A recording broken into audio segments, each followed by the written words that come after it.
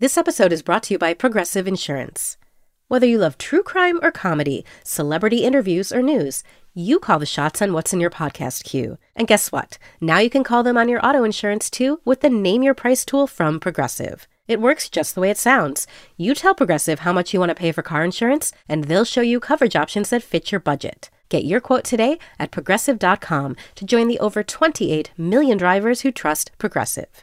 Progressive Casualty Insurance Company and Affiliates. Price and coverage match limited by state law.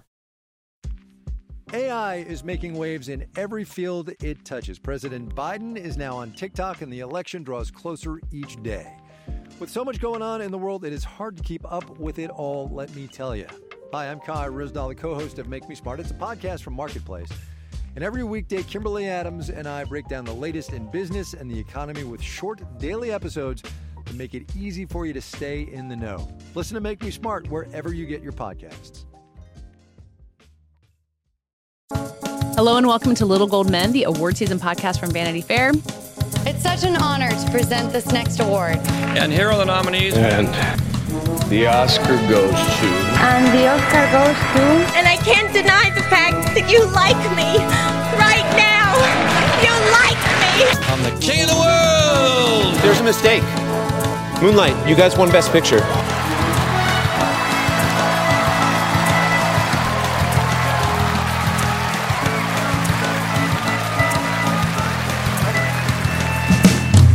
I'm Katie Rich, and I'm here with all of us again. I'm here with Joanna Robinson. Hi, Joanna. Hi, Katie. And Richard Lawson. Hello. It feels like a long time since we recorded, since we did an early episode after the Golden Globes last week. And as a heads up, next week we'll be doing an early episode as well because the Oscar nominations are coming out on Monday. It feels weirdly fast, even though this award season has gone on forever. I don't know if I'm the only one who got kind of taken by surprise that it was all of a sudden upon us. Yeah, I will confess to not have been as cognizant of the awards calendar as I should be, considering we do this podcast. But it's just been so hard to get any sort of footing in like time in my personal life. That trying to like figure out when things are happening professionally is hard. But yeah, I mean, it does make sense because, you know, the eligibility window closed a couple weeks ago. And so why not get the ball rolling? And I guess people will still be doing FYC campaigning events, but like just on Zoom. Oh, yeah. And they certainly have been. And by the time this episode comes out, the voting window will have closed. So I guess our opportunities to stump for whoever we wanted to stump for has passed. But we wanted to get into in a whole slew of nominations and awards that have been handed out lately, some predictions of what's going to happen on Monday. And then we had a question via subtext. And we're going to talk about lots of those, but someone asking us to talk about our personal favorites, which I think we'll get into as well. But Joanna, actually, first of all, we had a subtext question about South by Southwest, which we're not really going to talk about in this episode, but it's coming up. And I think you had some answers for the curious listeners who asked us about it. Yeah, I'm on the jury at South by. If I haven't bragged about that already. So I'm in the midst of reviewing all the narrative film eligible movies. So it's been a bit of a blast. We've talked before on this podcast, I think, about what to expect of films made during COVID. And I know that there were some that were at Sundance, but there are quite a few in my little pack here. And it's been really interesting to see how people tackle that challenge. But anyway, the question actually comes from Will, and he was saying how much he loved Virtual Sundance. And we've talked about how Virtual Sundance allowed for, more people around the world to go to Sundance than ever before, right? Virtually. And he was asking if South by, if you could buy individual tickets for South by, or if you had to buy a pass. You have to buy a pass for South by. That is, the only system that they've been able to work out. Part of that, we'll have a piece that's going up on VF.com about some of the challenges and triumphs of South by Southwest 2 years into COVID restrictions. But, one of the restrictions that they face that not a lot of other film festivals face is that they also have the tech festival and the music festival are all sort of wrapped up together in the film festival. And so the only way they felt like they could navigate this was to do this pass system, right? So if you get a pass, though, you can go to anything. They do still have capacity, but the capacity is pretty capacious. And so, you can get your pass. That means you can get into any film at South by Southwest Film Festival. And you can either watch it when it goes on the platform or at any time on demand after that, but you have to reserve your ticket. So that's my understanding of the South by system this year. But I think it's going to be worth it. There's a lot of really fun stuff. And of course, if we can, it's tough times for everyone, I understand. But if we can, it would be nice to support this festival that like is, you know, as we're looking to come out of this thing, feels like fairly soon. It feels like South by is one of the only festivals that's going to get the double tap. You know what I mean? So maybe that's premature. I don't know if we know what's happening with like the summer festivals. Well, I did start pricing on Airbnbs in Toronto yesterday as a real crazy person who's not even vaccinated. But I was just like, well, they're cheap and like cancellation policies. So you can tell where my brain is. Oh, I love that I'm for you, applying Katie. to Cannes. All right. Well. So, pour one out for South by and, support them. They're a great festival, great people.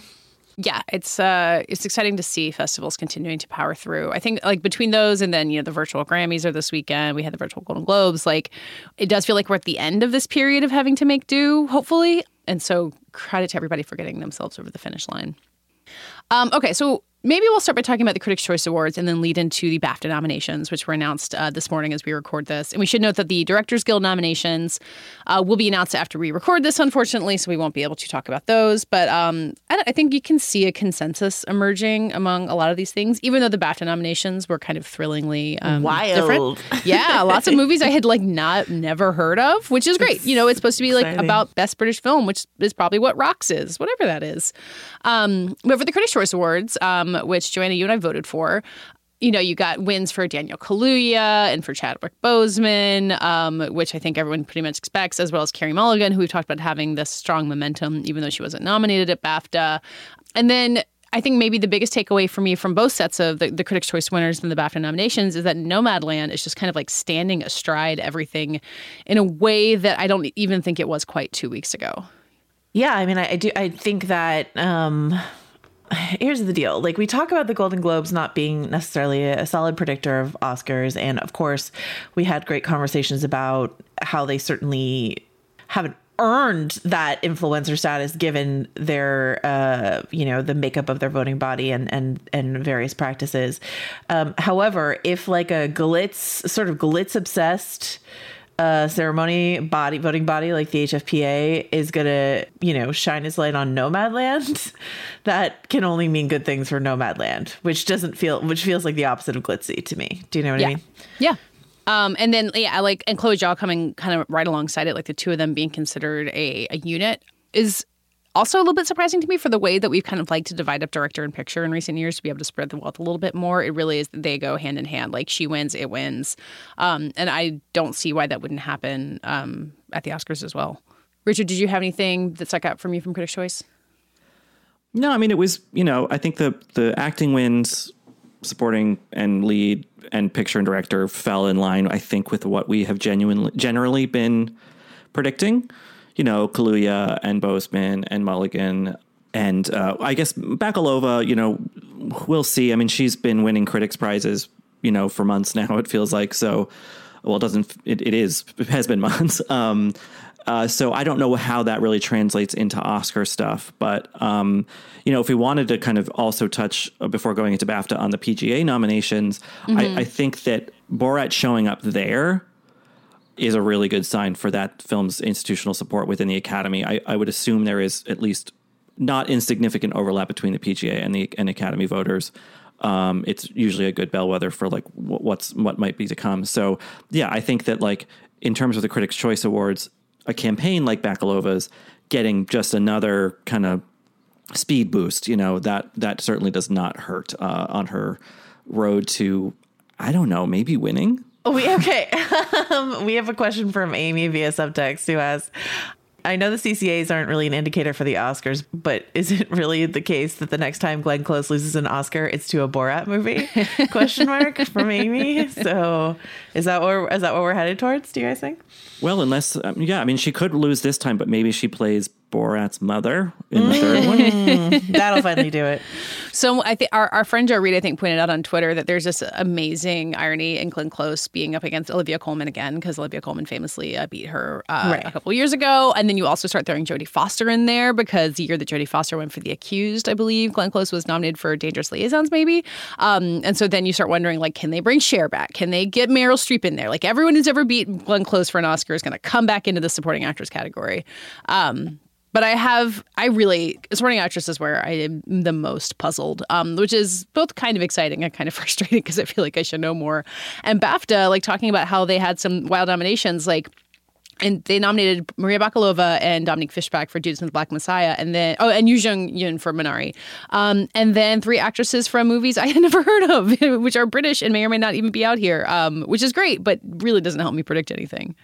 So part of that, we should say, is this a good time to revisit sort of the changing rules of how the BAFTA is voting and nominating this year? Yeah, sure. Yeah, because they really changed things up this year. Yeah, so they put out the statement at the end of September of last year about, various awards bodies have talked over the years about commitments to diversification and ensuring representative voting, right? And the Academy's approach to that is, let's just invite more people to the party, right? And just sort of like make sure more voices are heard. The BAFTA approach is way more intensive and structured, and it has to do with like conscious bias training, all this sort of stuff. And then the introduction of jury voting into various rounds. So it's kind of complicated and category dependent, but in certain categories, specifically the acting categories, in this, there's like the long list voting, and then this is the second round. This is the nomination round 2, and then round 3 will be the winners, right? And in round 2, there's a lot of jury voting, and in all the acting categories, it's by jury. And the jury, I'm looking at the BAFTA website, and the jury is assigned, BAFTA juries are 10 to 12 industry experts put together by BAFTA, comprising of a diverse range of backgrounds, experience, and age. So, there you go. They selected a narrow, diverse body of folks. These juries are secret. And what you get is a really interesting crop of nominees for the BAFTAs, which is really fun. The juries only have to be 50% BAFTA members. Which is really fascinating. Kind of a sticking point I've been seeing, like that this feels more like a kind of outside body or part of an outside body swooping in and being like, you guys aren't doing this right. Here's how to do it. Sure. And I can see that, but they weren't doing it right. Right. If last year's was any indication. So Guy Lodge, who is a South African journalist, but who lives in England and writes for Variety and other outlets. He was kind of covering the BAFTA nominations on Twitter this morning. And basically he was saying that like, this is a temporary fix to kind of push the nominating ethos into a different, more holistic, more diverse direction. And so if you need these kind of some outside moderators, consultants, if you will, to come in and be like, here's like how it could be done in terms of thought process and making sure everyone watches every nominated, every shortlisted film, every long-listed film, whatever the requirements were, that makes some sense to me, I guess. Yeah. Yeah, and I think the Oscars are never going to do that. They're not designed to do that, and I think that's fine. Like, the Oscars is supposed to be like a really broad sampling of a large group of like prestigious people in the industry, and BAFTAs are trying to do something different, and especially because they're so often like getting their lunch eaten by American films, and they're supposed to be celebrating British film. Like, if this is a way to really tighten up that focus, I think they really succeeded this year. I think the big takeaway narrative from this is that these nominations are very clearly not like we're trying to be predictive of the Oscars, which is something a criticism that's been lodged at the BAFTAs by, I think, mostly British people for a while now, that they're like, hey, can we stop trying to be the Oscars Eve or something like that? Can we actually do our, their most interesting categories have always been like, British film, and they do like a Rising Star Award. Those are always like the most interesting things to me out of the BAFTAs. And so, and I don't know, like, I hear you about the, they don't have to be BAFTA members. Like, I think probably they should make sure that there are enough interesting BAFTA members from different backgrounds to be able to form these juries just from BAFTA members. But I do really see a virtue in this second round voting being juried, because I think it's so much easier to ensure that 10 to 12 people have watched all of the eligible films than a vast body. And you've got these 10 or 12 being like, these are the things, and presuming that it rotates, these are the films that we think are interesting. And then that's going to force at least some of the wider voting body to be like, oh, I haven't seen His House yet, I should check that out, etc. Do you know? Yeah, His House was one of the exciting ones. That I reviewed that movie back when it came out in the fall, I think, and it's a really interesting horror film with huge political, themes. That, yes, normally that kind of smaller first time feature kind of movie would not be recognized so profoundly at a big award show like this. And that's on Netflix. Rocks, which you mentioned, Katie, the Sarah Gavron film, which I think tied for the most amount of nominations. Mm-hmm. That's also on Netflix. And another film that got 4 nominations, called Calm with Horses, is also on Netflix. But on Netflix and the American, it's called The Shadow of Violence. So just be aware. But so those are 3 big British films that got tons of nominations that are readily available to watch. And yet I think still would not have broken through that sort of awards mind membrane had this intricate system of voting procedure not happened. They also did a thing this year. I mean, we've talked about how, champagne problems, but how confusing it is to track the screeners this year, the way that they're coming in America, and at least for our various critics groups, in terms of some are online, some it's a little haphazard, it feels like, this year. And the BAFTA put all of their eligible films on one website. Well, the Academy does that too, to be fair. Like, they have kind of a big unified screening platform, whereas we critics are trying to scramble all over the place. Figure it out. It's fine. It's fine. And for viewers too, I think we've talked about how it's hard to just know what you can catch up with and when. I have a subject question on just that issue, if I may. Please. Our listener Jesse writes in, is The Father a real movie that exists? So what's your answer to that? Yes, but I actually still don't know if you can see it outside of a movie theater. I think you can't, maybe, which is really frustrating. Sony Pictures Classics has decided to do this with The Father, as well as Truffle Hunters, which is this very delightful documentary that I think is coming out even later. But yeah, The Father has been in theaters for a while, and I'm trying to look up. I had written down at one point when it's going to be on VOD. So yeah, the answer is yes, sort of. It's a real movie. I mean, it'll come out eventually, but it does. I was rewatching some past Golden Globes opening monologues from Tina Fey and Amy Poehler in the lead up to last Sunday's show, and there was one joke where they were like, here to celebrate the TV you've been watching all year and movies that have been in theaters for 5 minutes or something, like 2 days, and I think that because of this weird, altered timeline year, there actually has been a lot of stuff that's in the running that is readily available. But The Father, it almost kind of feels cozy in that, like, maintaining the tradition of this like little movie that people are like, I don't even I know that's been reviewed from a film festival a year ago, but does it exist? Yeah. But even like Call Me By Your Name was out in theaters, I guess, at this point. The Father's going to be, I think, March 26th is when March 26th. But yeah, it's going to be in more nationwide theaters this weekend. It's doing a platform release, which, like, I don't know if anything, maybe Nomadland did for a minute. But yeah, they're going very, very traditional with it. So hopefully people try to bother to see it. But yeah, March 26th, on demand paid. Like, you can buy it on demand or rent it. So yeah, The Father, it exists. I still have a Post-it note on my computer that Richard is predicting Anthony Hopkins is going to win. I think we know that that's not going to come true, but I will at least give you partial credit if he gets the nomination, Richard. Oh, he will. So, okay. He will. Just. I mean, Richard made that prediction before the pandemic had started. What we didn't know then could fill many buckets. I'm Bobby Finger. And I'm Lindsay Weber. Do you ever see a new face or name on your news feeds and say, who the heck is that? Our podcast, Who Weekly, is everything you need to know about the celebrities you don't. Think of us as your cheat code to People magazine, your glossary for Hollywood, a shortcut to understanding pop culture at large. For the past 8 years, Who Weekly has been telling listeners everything they need to know about the celebrities they don't.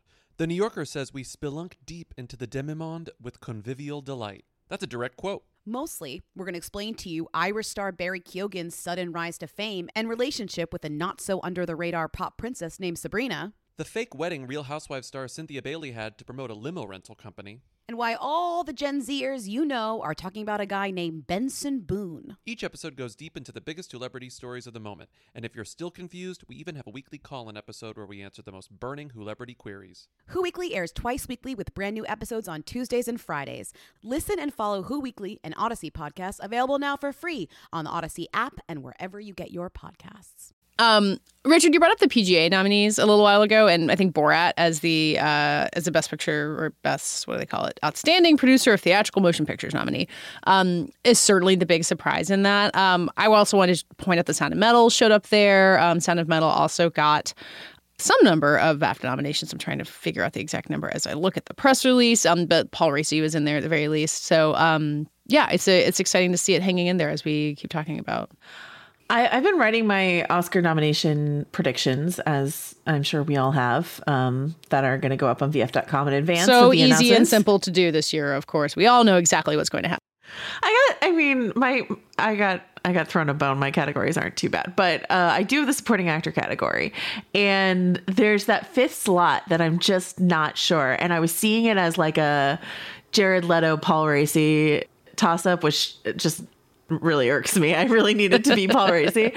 And it is wild that Paul Raci went from like so far in front to now maybe vying for the fifth slot. Well, I think far in front with the critics, which I think we always knew was a little bit of a tougher sell for I suppose, but I mean, you know, when the critics, often I find in the supporting category, when the critics rally around someone like a Patricia Arquette or something like that, that can often just like push them all the way through, you know? And so I was hoping that would happen for Paul Raci. Not the case. That's okay, because I'm a big fan of Daniel Kaluuya. And a lot of that happened before people had seen Judas and the Black Messiah, I think, or at least the broader folks had seen it. Anyway, but one of the questions that we got several questions about Alan Kim, because I think his little acceptance speech at the Critics' Choice Awards was one of the highlights of the whole affair.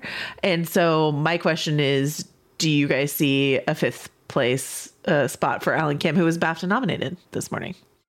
Yeah, I think Minari's been gaining momentum overall, and it's mostly obviously about like, do Academy members have screeners of it? But the fact that it's now available to rent on demand, like, and more people are talking about it and able to see it, able to join in the Alan Kim fandom, you know, the nascent fandom for him, and Yoo Jung-yoon has gotten a lot of great press coverage in Vulture and other places, you know. So I think that was just kind of a slower burn, and I think Minari getting the PGA nomination, it bodes really well.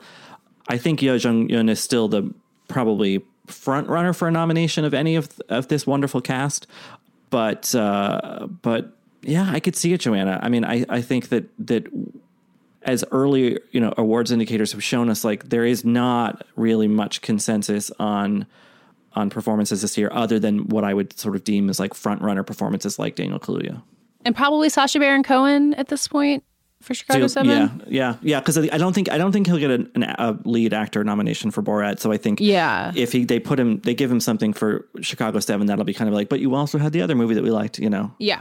I think that also in terms of campaigning, I know that Katie is very against child actors being put on red carpets and stuff like that. But he hasn't been. He's been at home and safe with his family.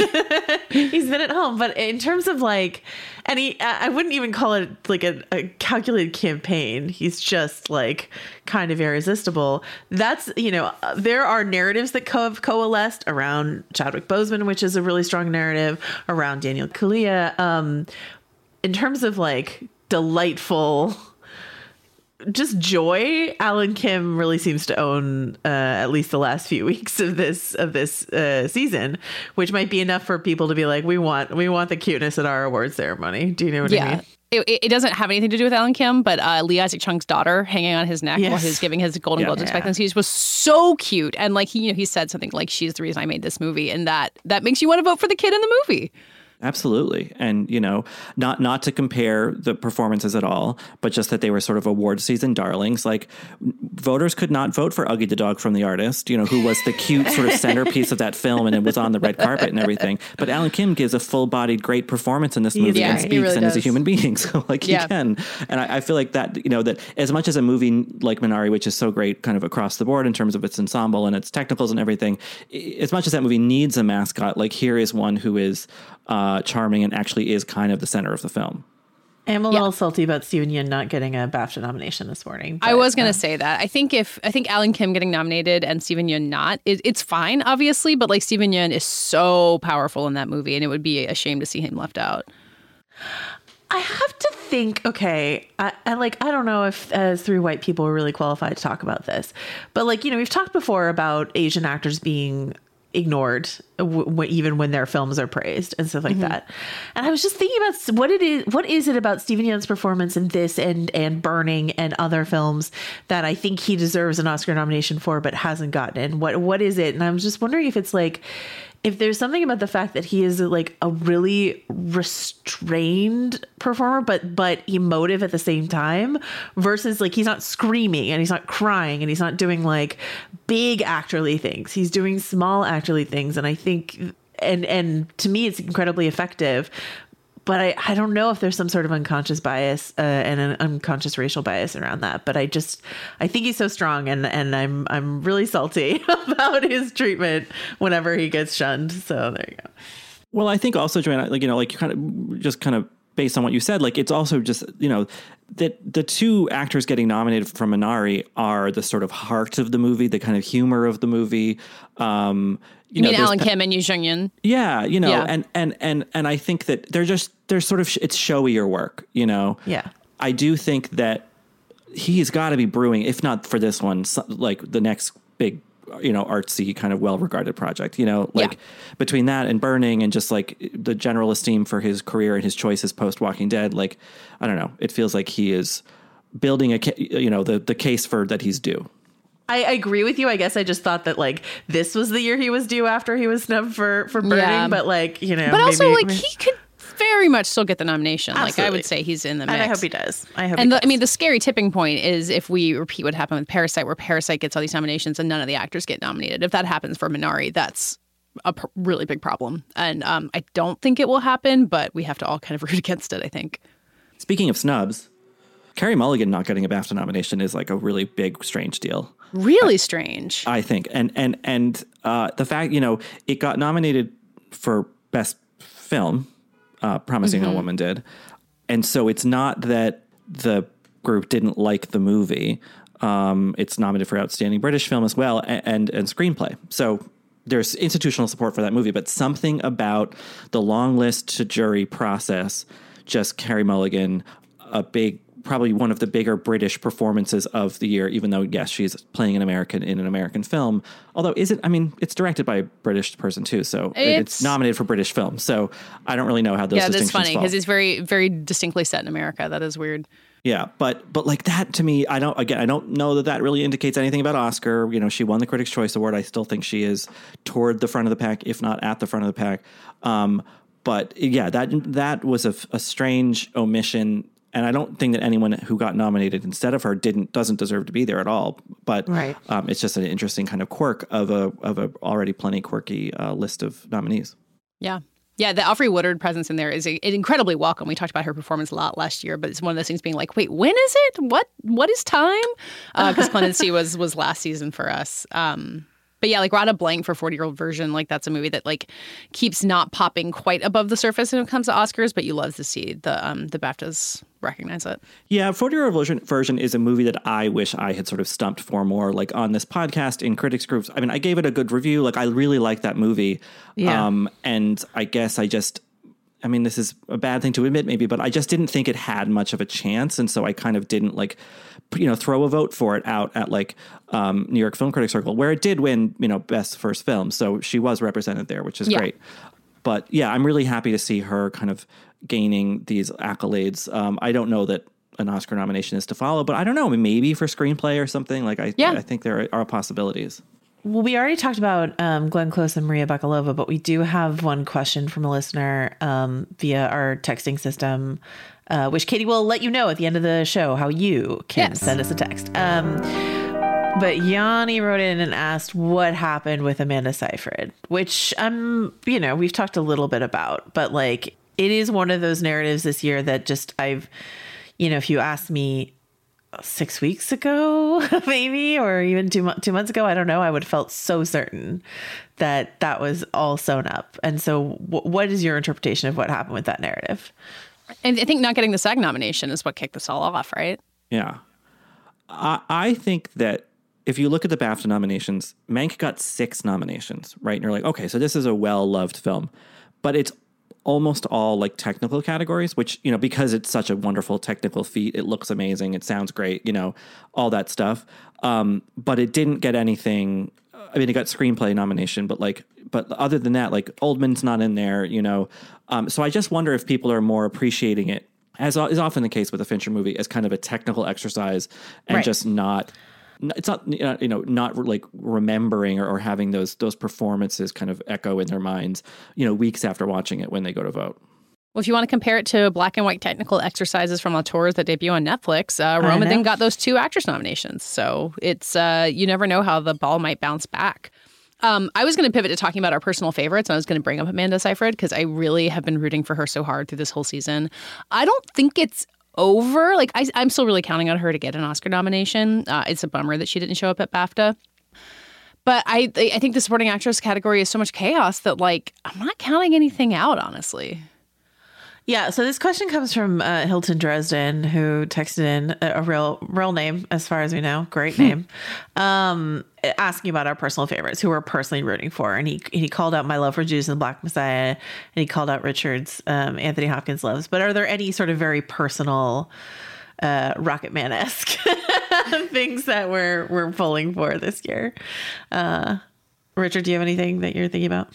I mean, I think that the actress from Minari, I'm really excited. I think Yo Jung Young in particular, like she's had a fascinating career in South Korea that I am just getting wind of. I was not familiar with her work previous to this movie, but like because this movie has been getting so much attention stateside, like I've read profiles of her and her sort of pragmatic, sort of, kind of true to the character in the movie approach to her profession and her presence in America. She lived in the States for a long time and then went to Korea to act because she couldn't get work here, and now is back with this movie. And it's an interesting narrative. And I think she's so good in that movie. And what's so crucially good about that performance is that, she's playing this quirky, doddering grandma, but she doesn't over-egg it with like cutesiness or, and that's credit to Lee Isaac Chung's script and direction too, that there aren't these cutesy adages that she has to kind of, toss out. But it's a real performance because you watch her in interviews and she's, very different and, and that's what any actor should be doing ideally.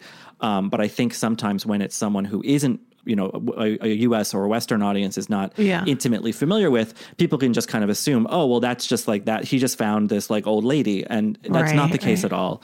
Mm-hmm. And it's really exciting to see anyone who has a late career, in their older years, a kind of cherry on their, the sundae of their career. I think that's always exciting. Yeah.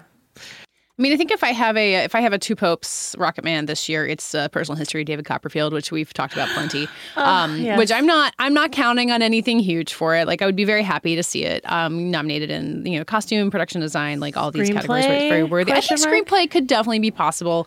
Arana Iannucci's been nominated there before for In the Loop, which I think was a kind of a different kind of sensation. So I feel a little personally attached to seeing that succeed in some way. And then the other one, I loved Boys State, the Apple documentary about the young boys at summer camp. I think the documentary category is competitive and that Time and Dick Johnson Is Dead are probably the smart money. But I want to see it fight for it too. Yeah, I was really on the Judas and the Black Messiah beat. I was really excited to see Dominique Fishback nominated the BAFTAs because I really loved her performance actually in that film, and I think that the duo of Daniel Kaluuya and I don't know why I can normally smoothly pronounce his name. I don't know what's wrong with me today. Is really a key part of that movie really working for me. I mean, I guess I just like wax poetic about Steven Yeun for, Riz Ahmed. Riz Ahmed, I'm like, I've been early and often talking about how much I love Riz Ahmed and Sound of Metal. And I'm really excited to see him, keep cleaning up. And, his nomination seems like very certain at this point, in that category. I wanted to read out to you guys our pal, Eric Anderson, who runs Awards Watch, has this tweet this morning about looking at the BAFTAs and saying the only actors to hit the Golden Globes, SAG, BFCA, and BAFTA this season are Riz Ahmed, Chadwick Boseman, Anthony Hopkins, Vanessa Kirby, Frances McDormand, Daniel Kaluuya, Leslie Odom Jr., and Maria Bakalova. So that's interesting. Little crop of constants. How are we feeling about Vanessa Kirby? Like, I think she's in there probably. Nomination right? for sure. Yeah. It's interesting that The World to Come is out now-ish. Another movie that she's in, and her Best Actress prize at Venice was kind of shared by that in Pieces of a Woman. I think Pieces of a Woman as a movie kind of has ceased to exist a little bit, but I don't see why she wouldn't make it into the actress cut. I don't know that she's in the competition for the win, though. Yeah, I mean, I think that you're right, Katie, that the movie as a whole, Ellen Burstyn kind of had a campaign push behind her that seems to have kind of faded.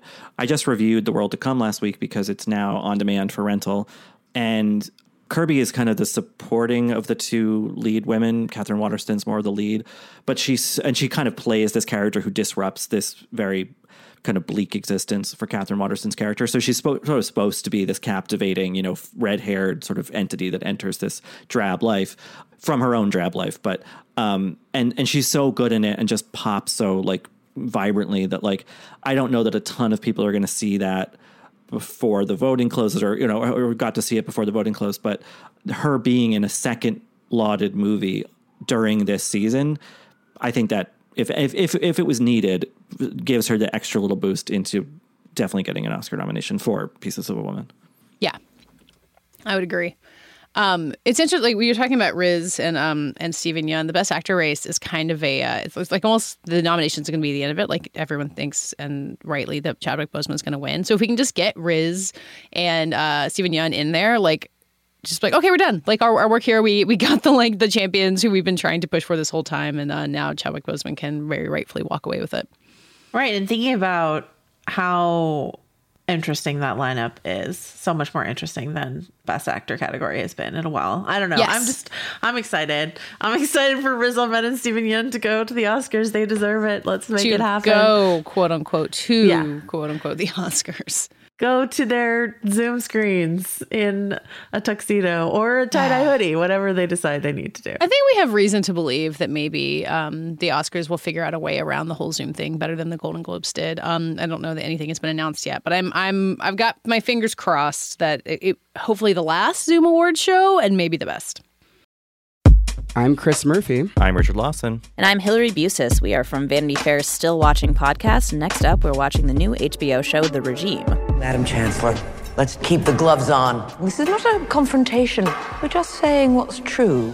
Academy Award winner Kate Winslet is our chancellor as she leads a faux European autocracy in turmoil. We'll be watching week by week as the regime unravels. And we'll be talking to the stars along the way. New episodes of Still Watching will drop every Sunday after The Regime airs. The other, can I zoom back to the BAFTAs? I know we've been a little bit all over the map, but that's fine. The other category that I think a lot of people are really sitting up and paying attention to this morning is the director category, because that was another one that was selected by jury, right? And a bunch of women were nominated, but maybe not the women that we expected, right? So we've got Shannon Murphy for Baby Teeth, Chloe Zhao for Nomadland, Jasmine Zbonic for Quo Vadis Aida. Great, a film I've never heard of. Sarah Gavron for Rocks, which Richard already talked about. And then Thomas Vinterberg is in there for Another Round and Lee Isaac Chung for Minari. But that is a fantastic list. Yeah. Sorkin and Fincher, nowhere to be found. And also Another Round in general did really well at the BAFTAs. And that's just I think it's just, there's too much of a European sensibility for Another Round to break out of international feature film. Yeah. But anyway, sorry, back to the director category. An interesting thing about the director category is that so the chapters of the British Academy decided the long list, right? And then the juries winnowed that down to nominations. Right. So a lot of the films nominated in director, Baby Teeth, Quo Vadis, or to maybe just a couple, didn't make the long list for best film. So it's weird to see this kind of like lopsided estimation. I mean, it's how that works in the American Academy as well, where like the branches vote on the nominations, and so I don't know. It's just kind of funny that like how differing the temperament of these internal bodies can be within this larger organization. But yeah, I mean, when I saw the Baby Teeth nomination, I was like, whoa, that's like a very small movie from like a while ago. Yeah. For the directing, just to sort of clarify, it's the first round, the directing chapter votes up to the top 20 ranked. Top 8. Oh, this is so interesting. Top 8 female and top 8 male directors are longlisted. So they make sure that it's an equal split between men and women. Longlisting jury selects the final 2 female, final 2 male directors based on the next place 10 films by each. And then in the second round, you've got the jury, as we talked about in the acting category. But that's so interesting because they're like really trying to ensure better gender parity in that category.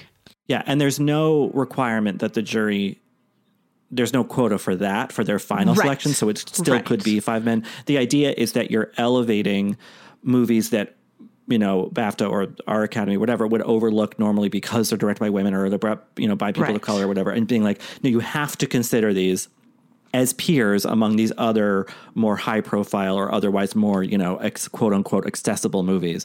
And, I think that's a really interesting way to, and all the requirements that the people doing the lists had to watch everything, which is something the Tonys has always done. If you want to vote for the Tonys, you have to have seen everything and prove it.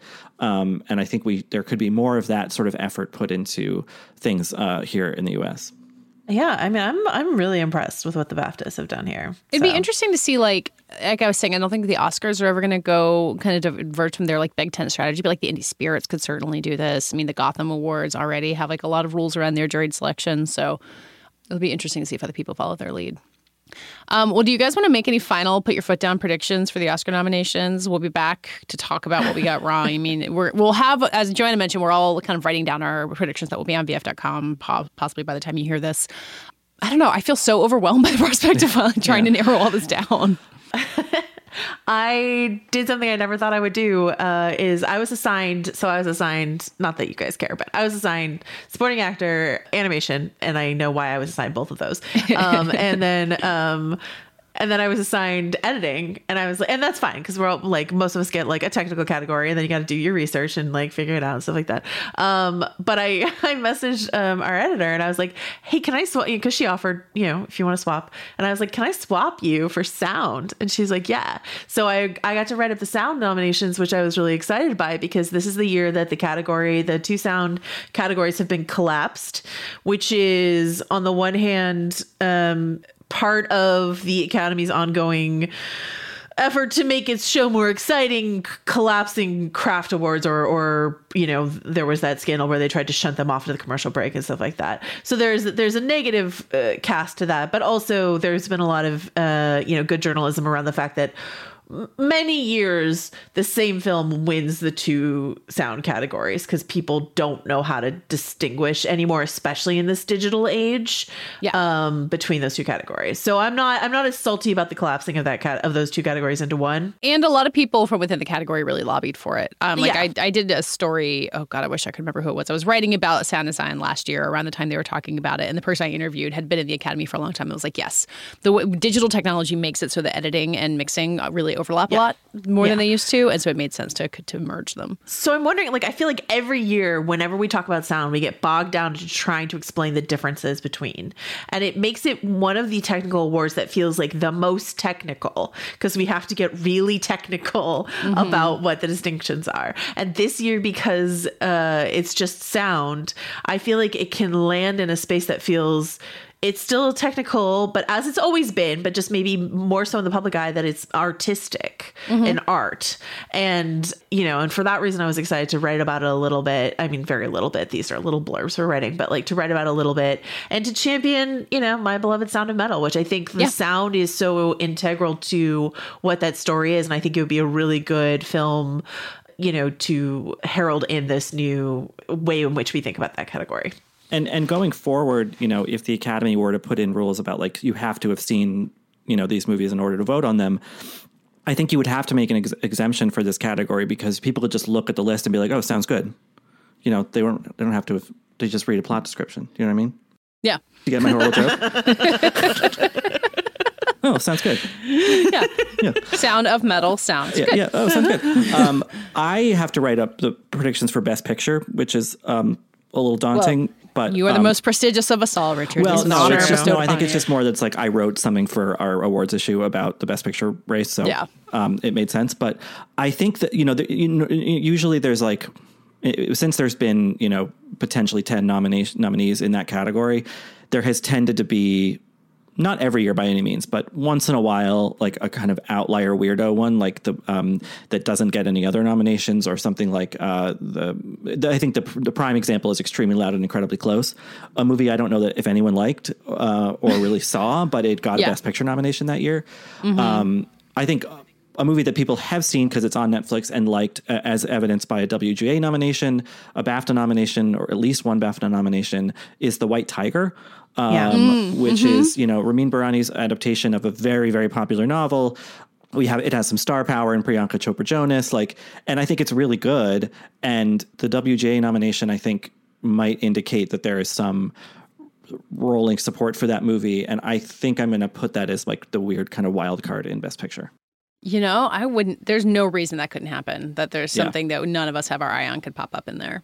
I was assigned original song while we're talking about our challenges personally. And of course we talked about this category with Noah Gattel a couple weeks ago and how the short list is just really a wild journey and maybe not all that inspiring. But I'm going to predict Husavik from Eurovision, which I think is far and away the best song in there. And just be thrilled if it gets in there, but kind of bracing for impact for it not to. I would love that. We deserve that. I think we do too. And then when they go up there, when they get on their cameras to perform it, they should play Yeah Yeah Ding Dong instead. Well, we will be back as promised on Monday to talk about the nominations and what they have brought upon us. And you can read our predictions at VF.com. Any final words from either of you, or should we stop predicting before we really start getting things wrong? I deeply apologize for my sounds good joke. I realized it was a mistake.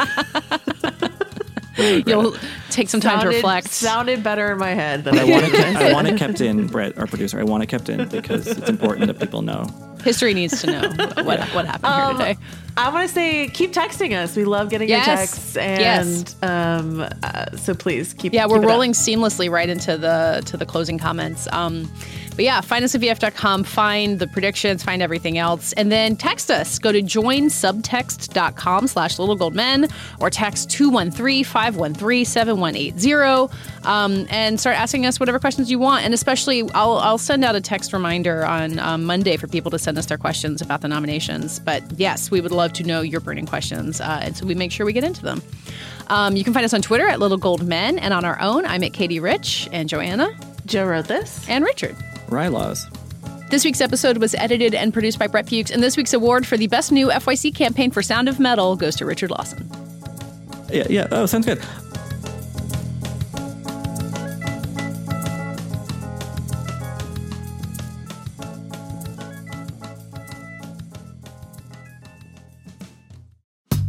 Hey, I'm Brian Stelter, host of Inside the Hive from Vanity Fair. This week, with the help of Dan Adler and Olivia Nuzzi, we're going inside the media circus swirling around Donald Trump's criminal trial. People want coverage of Donald Trump. There are sort of shades of 2015, 2016. I found it to be a total break from the reaction to a lot of Trump coverage in the last 2 years. Join me, Brian Stelter, on Inside the Hive from Vanity Fair. Listen wherever you get podcasts.